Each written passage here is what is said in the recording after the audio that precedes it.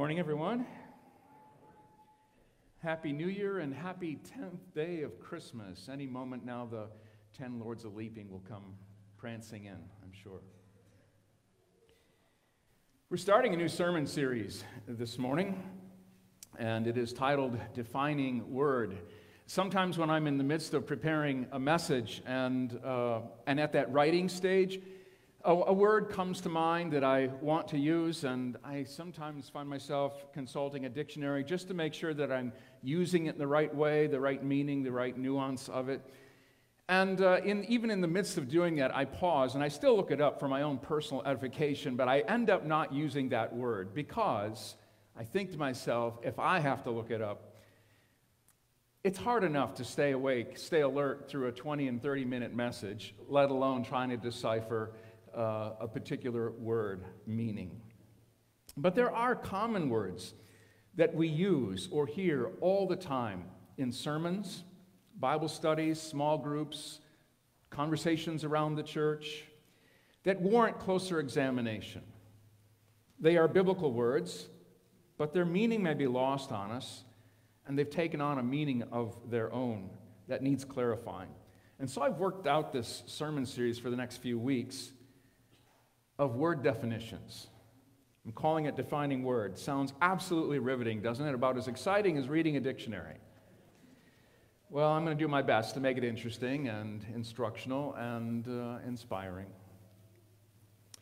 We're going to start today with the word salvation or saved. In fact, we've already sung it a few times in a few of the songs this morning. This is a word or words that you've heard in various settings, and not just in church. Don't you love it when you're out shopping and you take advantage of a sale or a clearance rack, and after the transaction, the sales clerk hands you the receipt and announces how much you've saved? I always cynically think to myself, well, it was marked too high to begin with. I would have never paid that price. Or I could have saved even more by simply staying home today. And then, of course, you see sales ads, save, save, save. We even have a store in the area named Save-A-Lot. If you're working on something on your computer and you don't want to lose it, you click Save, right? So the church doesn't have a corner on the word save, but what do we mean when we talk about salvation or being saved or getting saved? The words save, saved, and salvation appear hundreds of times in the Bible, along with their synonyms like deliver or deliverance, redeem or redemption. The scripture today is actually the epistle lesson for Christmas Day. I'm reading from Titus chapter 2. As I said, it's the epistle lesson for Christmas Day, and since we're still in Christmas, it's appropriate to hear it today. So Titus chapter 2, beginning with verse 11, in this passage, Paul speaks, he's writing to a young pastor, Timothy, to Titus rather, and he speaks of Christ appearing, and with him, salvation. Let's hear God's word. For the grace of God has appeared that offers salvation to all people.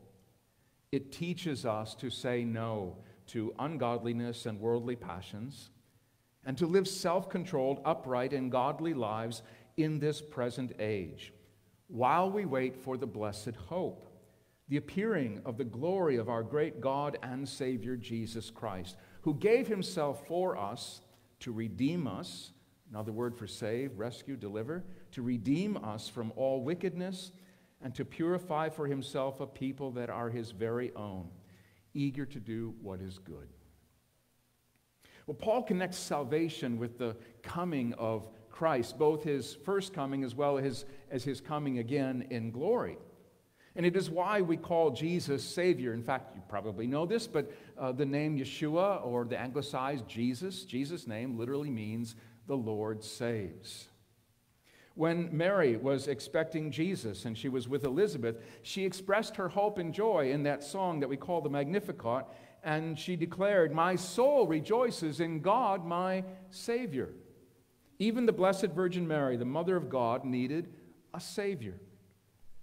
And the night Jesus was born, an angel announced to shepherds, tonight in the town of David, a Savior has been born to you. He is Christ the Lord.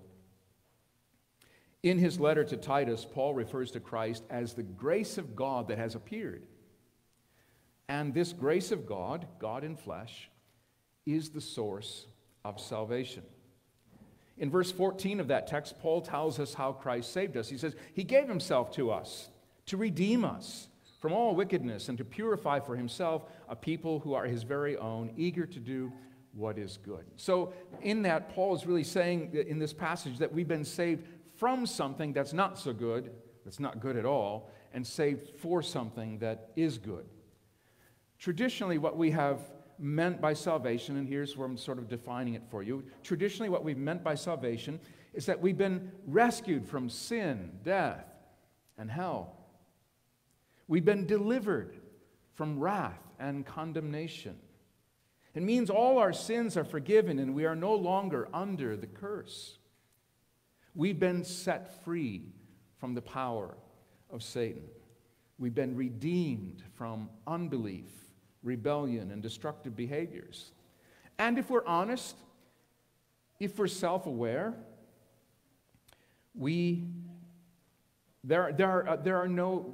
we have no illusions that we don't need to be delivered, rescued, or saved. And the more broken you are, or the more aware of your powerlessness or helplessness, the greater will be your appreciation of God's deliverance. So salvation in this sense is to be set free, delivered, rescued, or redeemed from what robs one of life and joy and peace. Now, most words, as you know, have multiple meanings or nuances of meanings, and that's certainly true of the word salvation. The opposite of salvation is separation. Sin and death separate us from God and from each other. God made us for fellowship, for relationship, for union with Him and with each other. Salvation is nothing more than being and staying connected to God. Let me say it again. Salvation is being and staying connected to God. Christ saved us by removing every obstacle, every barrier, every dividing wall. God, our Savior, is always wooing and pursuing us, sometimes called the Hound of Heaven. He's chasing after us. His goal is union.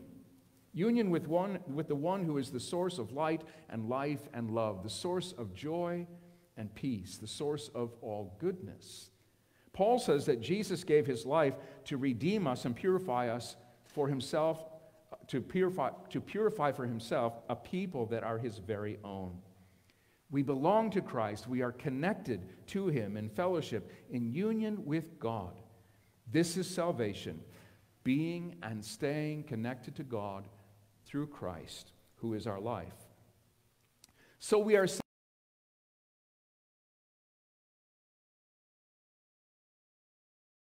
is what we would call the fruit of being saved. And it too is a definition of salvation.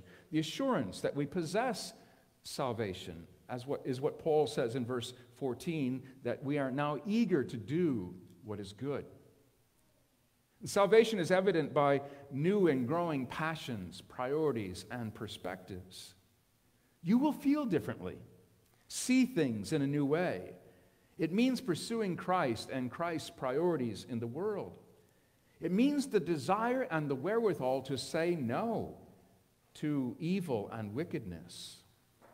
Salvation is evident in the way that you live and love, in the way that you give and serve, in the ways that you show compassion and mercy, in the ways that you advocate for justice, in the ways that you demonstrate welcome and hospitality to others, including strangers. Salvation means being saved to move the world just a little bit. We are saved to live incarnationally, to be Christ to the world, and partner with God to bring healing and hope, restoration and reconciliation, removing barriers, building bridges, working for justice, fostering peace, advocating for the dispossessed, the marginalized, the underdog. Paul says, eager to do what is good. which implies a readiness, a spontaneity, and we should add a preparedness, prompted, empowered, and directed by God's Spirit to know when, where, and how to help. So that we aren't merely rescuers or think that saving is our job or take on a Messiah complex.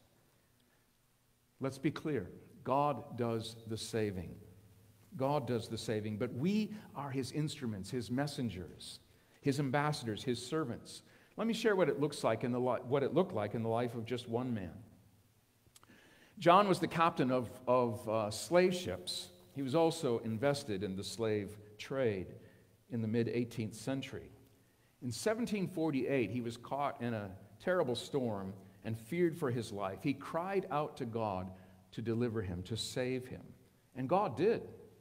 But he was saved in ways that he never imagined in that moment. John grew in faith and became convicted of his own wretchedness and the evil of the slave trade that he was party to. John's eyes were opened to the truth about many things, including the dignity and worth of every human being. Salvation prompted in him a change of heart, a change of mind, a change of behavior, a radical redirection in the course of his life. For John, it wasn't just a private revelation or personal salvation. He didn't just revel in his own faith and hope while he waited to be delivered from this tired old world. He devoted the rest of his life to sharing the good news of God's love in Christ. He even became a pastor, and he influenced others, among them William Wilberforce, who also got saved and tirelessly devoted his career as a member of Parliament to bringing to an end the British slave trade.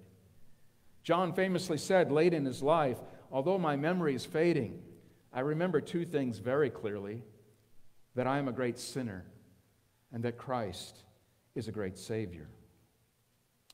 You may know this man as John Newton, the writer and composer of the song Amazing Grace.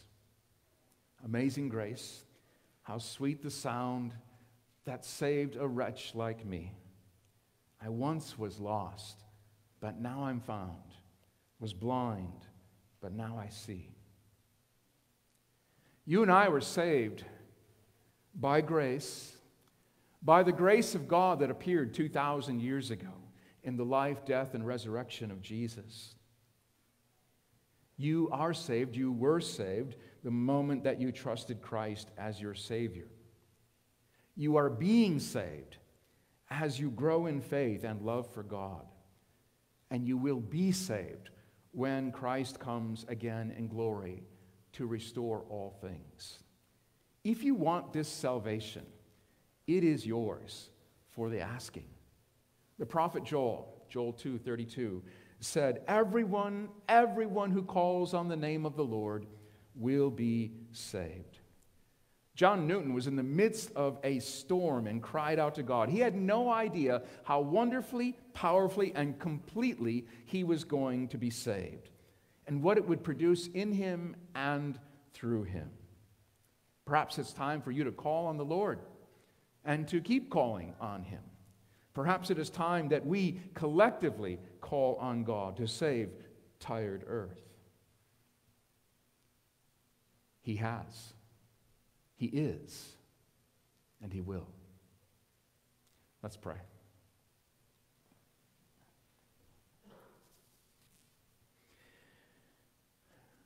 With joy, we praise you, gracious God. In sending Christ, the light of the world, you revealed your glory to the nations. You are a God who rescues and saves, who delivers and redeems. We call on your name today to save us in every way in which we need to be saved, rescued, and delivered, individually and corporately, and our world. Lord, we pray today for those who have not heard the good news of salvation, for those who have heard but have not believed, and for those who have forsaken their faith. Lord, thank you for making your salvation known to us. Help us to live joyfully, freely, abundantly in the life that you have won for us. Make us eager to do what is good, what is pleasing to you. As people who have been saved, we lift our voices in praise to the God of loving power and powerful love. Amen.